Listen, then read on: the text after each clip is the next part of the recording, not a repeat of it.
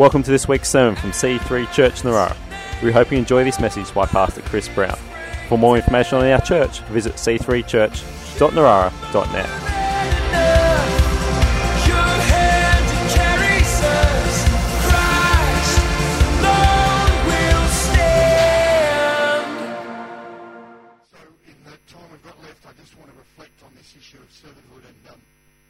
Last week I read from Galatians chapter 3 verse 3 and you may remember, or perhaps it may come up on the screen. Galatians 3:3 says, how foolish can you be? Catches your attention, doesn't it? After starting your Christian lives in the Spirit, why are you now trying to become perfect in your own human effort? So we talked about living by the Spirit, not just doing things by ourselves, for ourselves, but just following this call, this stretch, the grip of God, the grip of the call of God. And many of you know exactly what I mean, because you've lived one way that's different to living for God. You can feel, in fact, at any moment, the whole book of Galatians talks about this tension between living in the flesh or by the Spirit, living for ourselves or for God, living following natural, carnal desires, if you like. That's a great word, isn't it? Carnal. It sounds so bad. And it is in the sense that it's just base and lower than what we're called to. Or we can live following the call of God, listening to the Holy Spirit. He lifts us and inspires us and whispers to us and says, you can do this. You can get over that issue. You can get healed from that sickness. You can do more than just feel sorry for yourself and live for the weekend and just hope that somebody chases you and blesses you. You can make a difference. You can, come on. And so the Holy Spirit has this higher way of living. And right through this book of Galatians, we hear about that. We hear about the blessing of Abraham that comes through faith in God. And God's blessing is greater than any blessing that we can conjure up ourselves. Not just financial, but every part of our life blessed, and including material blessings as well. And that talks about living by grace as opposed to living by the law, because he was talking to people that were being caught up with the Old Testament rules and regulations instead of being free to live in the New Covenant. And then he talks about freedom and how it's wonderful, but how we've got to be careful how we use freedom. God's so gracious. Gives us a lot of freedom. He's given us free will, free choice, decisions to be made. But he says, but use it well. And then here's this scripture I want you to notice in Galatians 5:13. He says, so you've been called to live in freedom, my brothers and sisters. Galatians 5:13. Can you pop that up there? Here we go. Now that'll be Galatians 3:15. Galatians 5:13. All right, I'll read it. If it comes up there, that's great. But listen or turn to your own Bible. Galatians 5:13. For you have been called to live in freedom, my brothers and sisters, but don't use your freedom to satisfy your sinful nature. Instead, use your freedom to serve one another in love. Now that's really interesting, because he's writing to Christians, and the issue is not salvation, not home in heaven. He's saying, look, you've got freedom, that's cool. Don't use your freedom to satisfy your sinful nature. Talking to Christians. So the implication there is that you can go to heaven and still satisfy your sinful nature with this free will you've got. Your ticket to heaven's safe, but it's still not the best way of living. It's not your highest calling. Isn't that interesting? So it's not like you better get your act together or you're going to hell, sonny. You know, you just got to live 100% for God every moment of your life, and if you're not good enough, you'll just burn. No, our salvation, God is so gracious. He's like, hey, I love you. You don't have to earn your salvation. You're coming to heaven. That's cool. And I'm going to give you a lot of free will, a lot of free choice, a lot of movement. You know, there's the permissive will of God. And it's like you make decisions. You choose whatever you like. And you're not putting your salvation on the line. But you aren't necessarily living on the front foot, doing all you can, fulfilling your potential, and necessarily going to hear the words, well done, good and faithful servant. I prefer to hear that than, all right, here you come. And it's scriptural.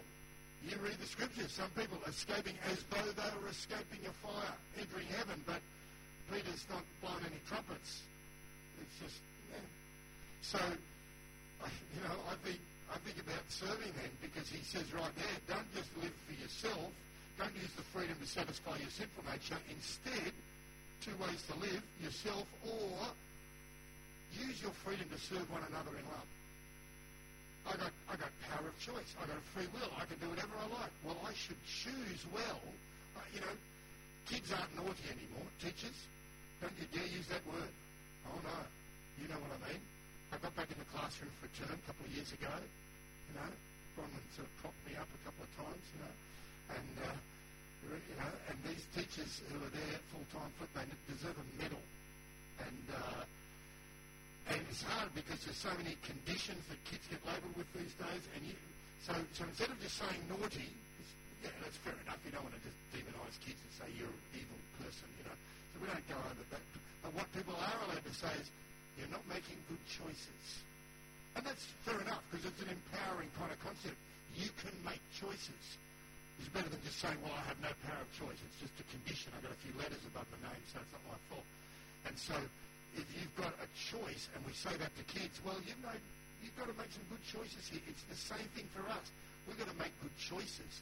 And you have the power to make choices. And it's not the government that's ruining your life, or the teacher you had in the 5th grade, or your parents didn't love you enough, or all the other things we feel tempted to blame. It's our choices that we make that end up affecting our life. What we sow is what we reap. And so we've got to think, how am I using this freedom that I've got? So think about serving the Lord. Think about serving God in his house. And here's the great paradox. This is the wonderful twist in the Christian life. We all want to be loved, right? We all want to feel blessed and have people tell us we're awesome, and we want to be on the receiving end of God's goodness. And that's just human nature. That's understandable. But the thing is, if we sit around waiting for that, wanting, yearning, hoping desperately that someone will come and find us all the time and bless us and give us everything we want, we will always be disappointed. You'll never get to the level of expectation, the experience that you're looking for. Your expectations are not going to be met if that's your paradigm. That's how you're using your freedom. That's how you're using your choice. Well, subconsciously, I'm just sitting around choosing to want to be blessed. So Jesus comes along with this radically different idea. He says, look, I know how for you to have your best life. And it's not focusing on how someone's going to bless you and chase you and love you and give everything you need. He turns it on its head and says, tell you what, forget all that. We'll call it losing your life. We'll call it taking up your cross, following me to Calvary. And he says this, if you try and find your life, you'll lose it. But if you lose your life for my sake, you will find it. He does more than just tell us. He says, I'll tell you what, I'll do more than just tell you what to do. I'll show you what to do. So he comes to earth and he humbles himself, lives like a man, and lives as a servant, and then says, do what I'm doing. And on the way, you'll discover real living. And so when you lay your life down, when you lose yourself, when you say, I'm not just looking for what I can get from others, but what I can give to others, this flip side way of living ends up being the most rewarding way of living.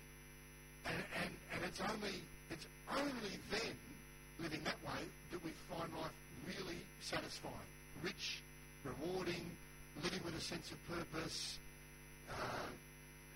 being rewarded with this sense that we're making a difference, we're serving God, we're serving people, and we're building his church, we're blessing others, and of course, we make room for God's blessing in our life when we do that.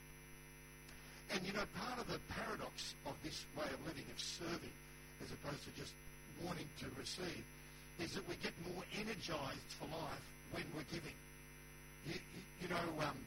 Now I'm all about balance. I'm not talking about being a frenetic, crazy, meeting, mad Christian, that never has a life. I got a life, and you've got to make sure you've got some outlets and some R&R and family time, and I'm a busy person, but I reckon I'm reasonably on the front foot, doing what I can for God. But just yesterday, I went to the beach with my family, rode my mountain bike and my dirt bike, all in one day, and I found time for that, and still fed the children and made sure they didn't get lost and got put into bed, including Bethany. And that was relaxing. That's my Saturday. That's a relaxing Saturday. They all laugh. They all say, come on, Dad, when you relax.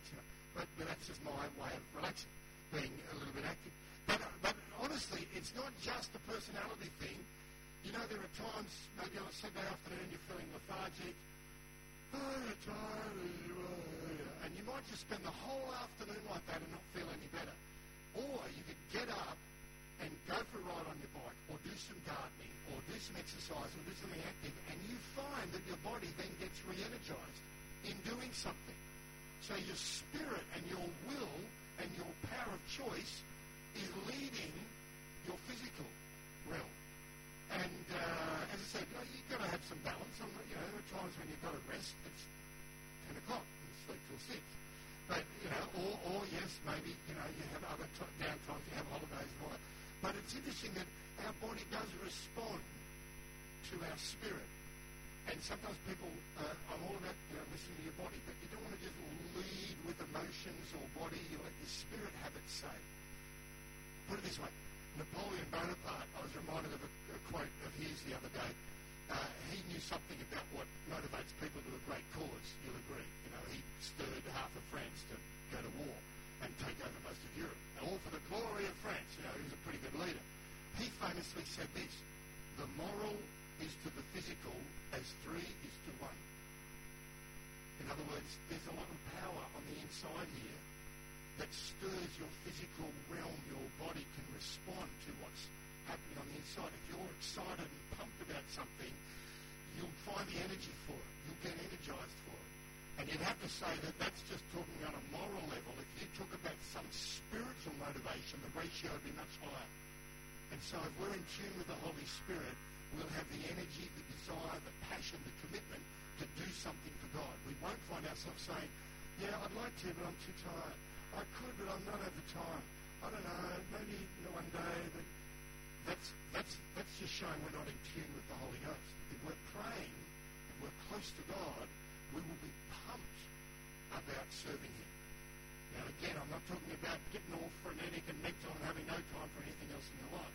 But I'm just talking about what Erin's saying when she says, I love God. If you love God, you'll find, what can I do? And that may be serving children, even though you don't think of yourself initially as, I love kids. But there may be an avenue that God leads you to. Another part of serving God that's really exciting is the Holy Spirit may take you beyond your comfort zone and you discover gifts that you didn't think you had. So you've got gifts that you know you have. And sometimes that can be a problem because we think we're so good at it, no one can teach us anything. So that's not real good because you need to have a servant attitude. So you could come in with a great gift, you could be a great teacher, you could be a great preacher, and you come into a church and you think, this guy's really nice, good. I can show him a thing or two. Yeah, but God's not going to give you a Guernsey if you just sit around with that attitude, So you submit yourself and you go with the flow and you serve, and then God, makes a way. But there are other times where we didn't think we had a gift, but God leads us, challenges us, speaks to us, takes us into an area of ministry, and it's like, I never would have thought. This is really cool. I'm good at this. Let me give you an example. This is a cute story I wanted to share last week. I didn't have time because we had just come back from Russia and we talked about a few different things. And Bethany, as you know, was with me and did a great job song leading over there. And can we see that photo of the 2 arenas? Okay, so here's 2 arenas that we've known for 20 plus years. So backstory, if you're new to the church or you're visiting, Ruth and I were missionaries in St. Petersburg more than 20 years ago. Just come back from preaching there. We keep in touch with a lot of these people. So the arena on the left, this is Arena Usher on the left. I didn't really ever know her full story of how she came to Christ. But she really wanted me to hear, so she sat me down and told me, and they're very complimentary because we were there when they both got saved, and they looked to us as spiritual parents, and they say, you were awesome, and it was just God, moving through us. We were there at the right time. So Arena on the right, Arena Testio, she came to the church that we were helping to run in 1992, and she heard the gospel and got saved. Now, a lot of Russians knew of God, had been in the Russian Orthodox Church, knew about God, but God was kind of out there somewhere. They didn't know him in a personal way. So it it was easy for her, just, oh, yes, God, she got saved. The next week, I apparently prophesied over her. There's like 1,000 people at this meeting, so I didn't have her out individually, but I saw her, and I do remember her. She had very blonde hair, and I remember prophesying. I don't remember the specifics, but she does. Apparently, I prophesied that she was an evangelist, and that freaked her out, because she just thought, I'm not an evangelist at all, and I'm quite, shy and don't feel that bold. Meanwhile, so she hears this, and she's taken on board. She's got a beautiful, soft heart, so she's like, oh, God, okay, well, I guess that, what you want me to do. Meanwhile, Arena on the left is having a terrible time. She's just escaped an abusive relationship, and she's suicidal. She's dropped out of society. She's not taking any phone calls. She's locked herself in a flat. She's feeling so close to making a big, terrible decision, and how she's going to do that. And she wasn't the only one at that time. Terrible economic conditions. A lot of Russian people were living, well, you wouldn't even say what the poverty line was, because that was so low anyway, but, just, it was really tough economically. And so the phone rang, and she, as I said, she was not taking phone calls, but she answered the phone. She didn't know why, but she thought, and she answered the phone, and it's Arena just here on the phone. Now, they studied together, hadn't seen each other for some time, but Arena, just here on the right, had felt compelled to ring this old friend of hers. Rang, didn't realise what was going on in her life. She answers the phone. She starts telling her about the Lord. She said, I've become a Christian. It's so wonderful. I'm in this great church. They worship God. We feel close to God. You've got to come. No, thanks. See you later. She keeps hassling her, inviting her. Fine line, and you might sort of think, oh, well, I've got to respect their privacy and all that. Well, she might not be around if she respected her privacy. So she felt compelled. She kept ringing her. And she said, I'll give you a free Bible. Oh, okay, well, all right. So she got her over the line and went and met her and took her to church.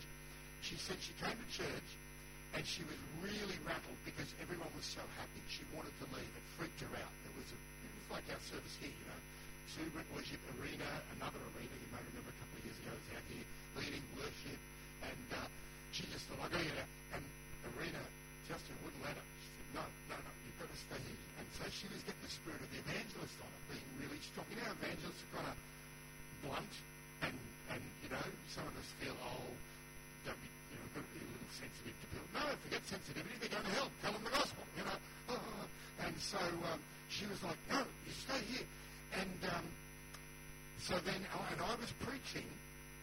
This is why she wanted me to hear this. I'd never heard this. She said, I said something like, if you're here today and your life is terrible, God loves you. And in fact, there are people here today who may be suicidal, and God, now she immediately thought that her friend Arena had told me all about her and said, I'm bringing a friend, and this is what's going on in her life, and I hadn't met her.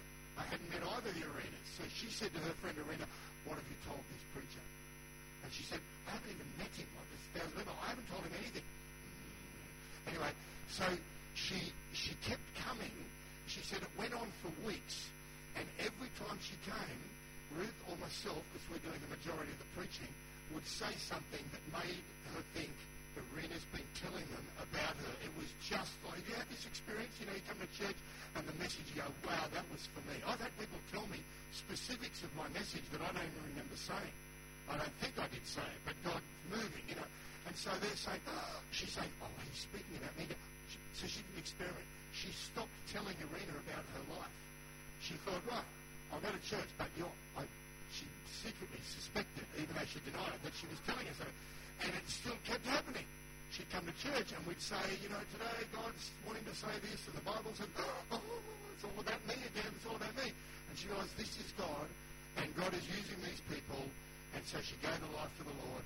She went to Bible college. I forgot this, but I didn't tell you this. They loved Bible college because I apparently gave out Snickers bars for Bible memory verses. And they were a big commodity back then.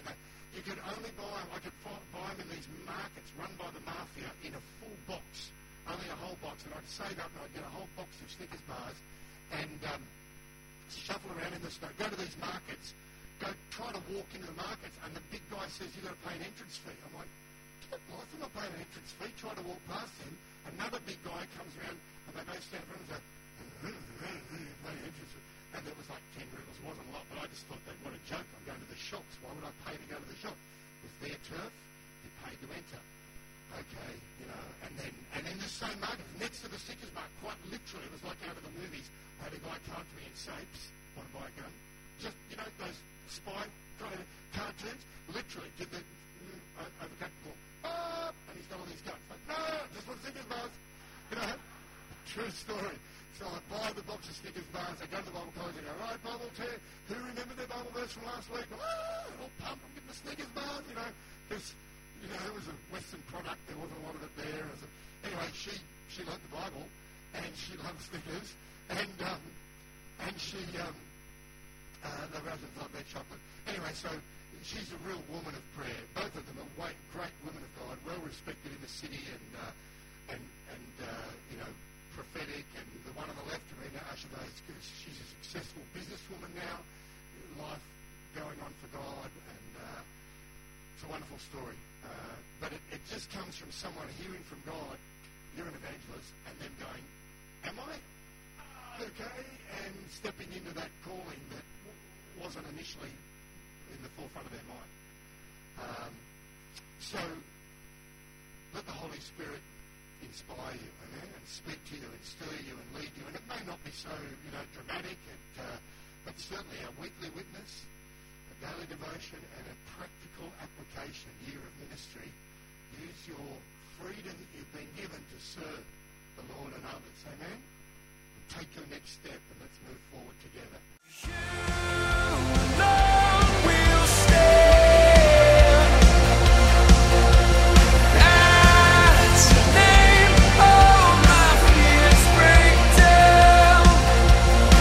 We hope you have enjoyed this week's sermon. For more information or to contact us, visit c3church.narara.net.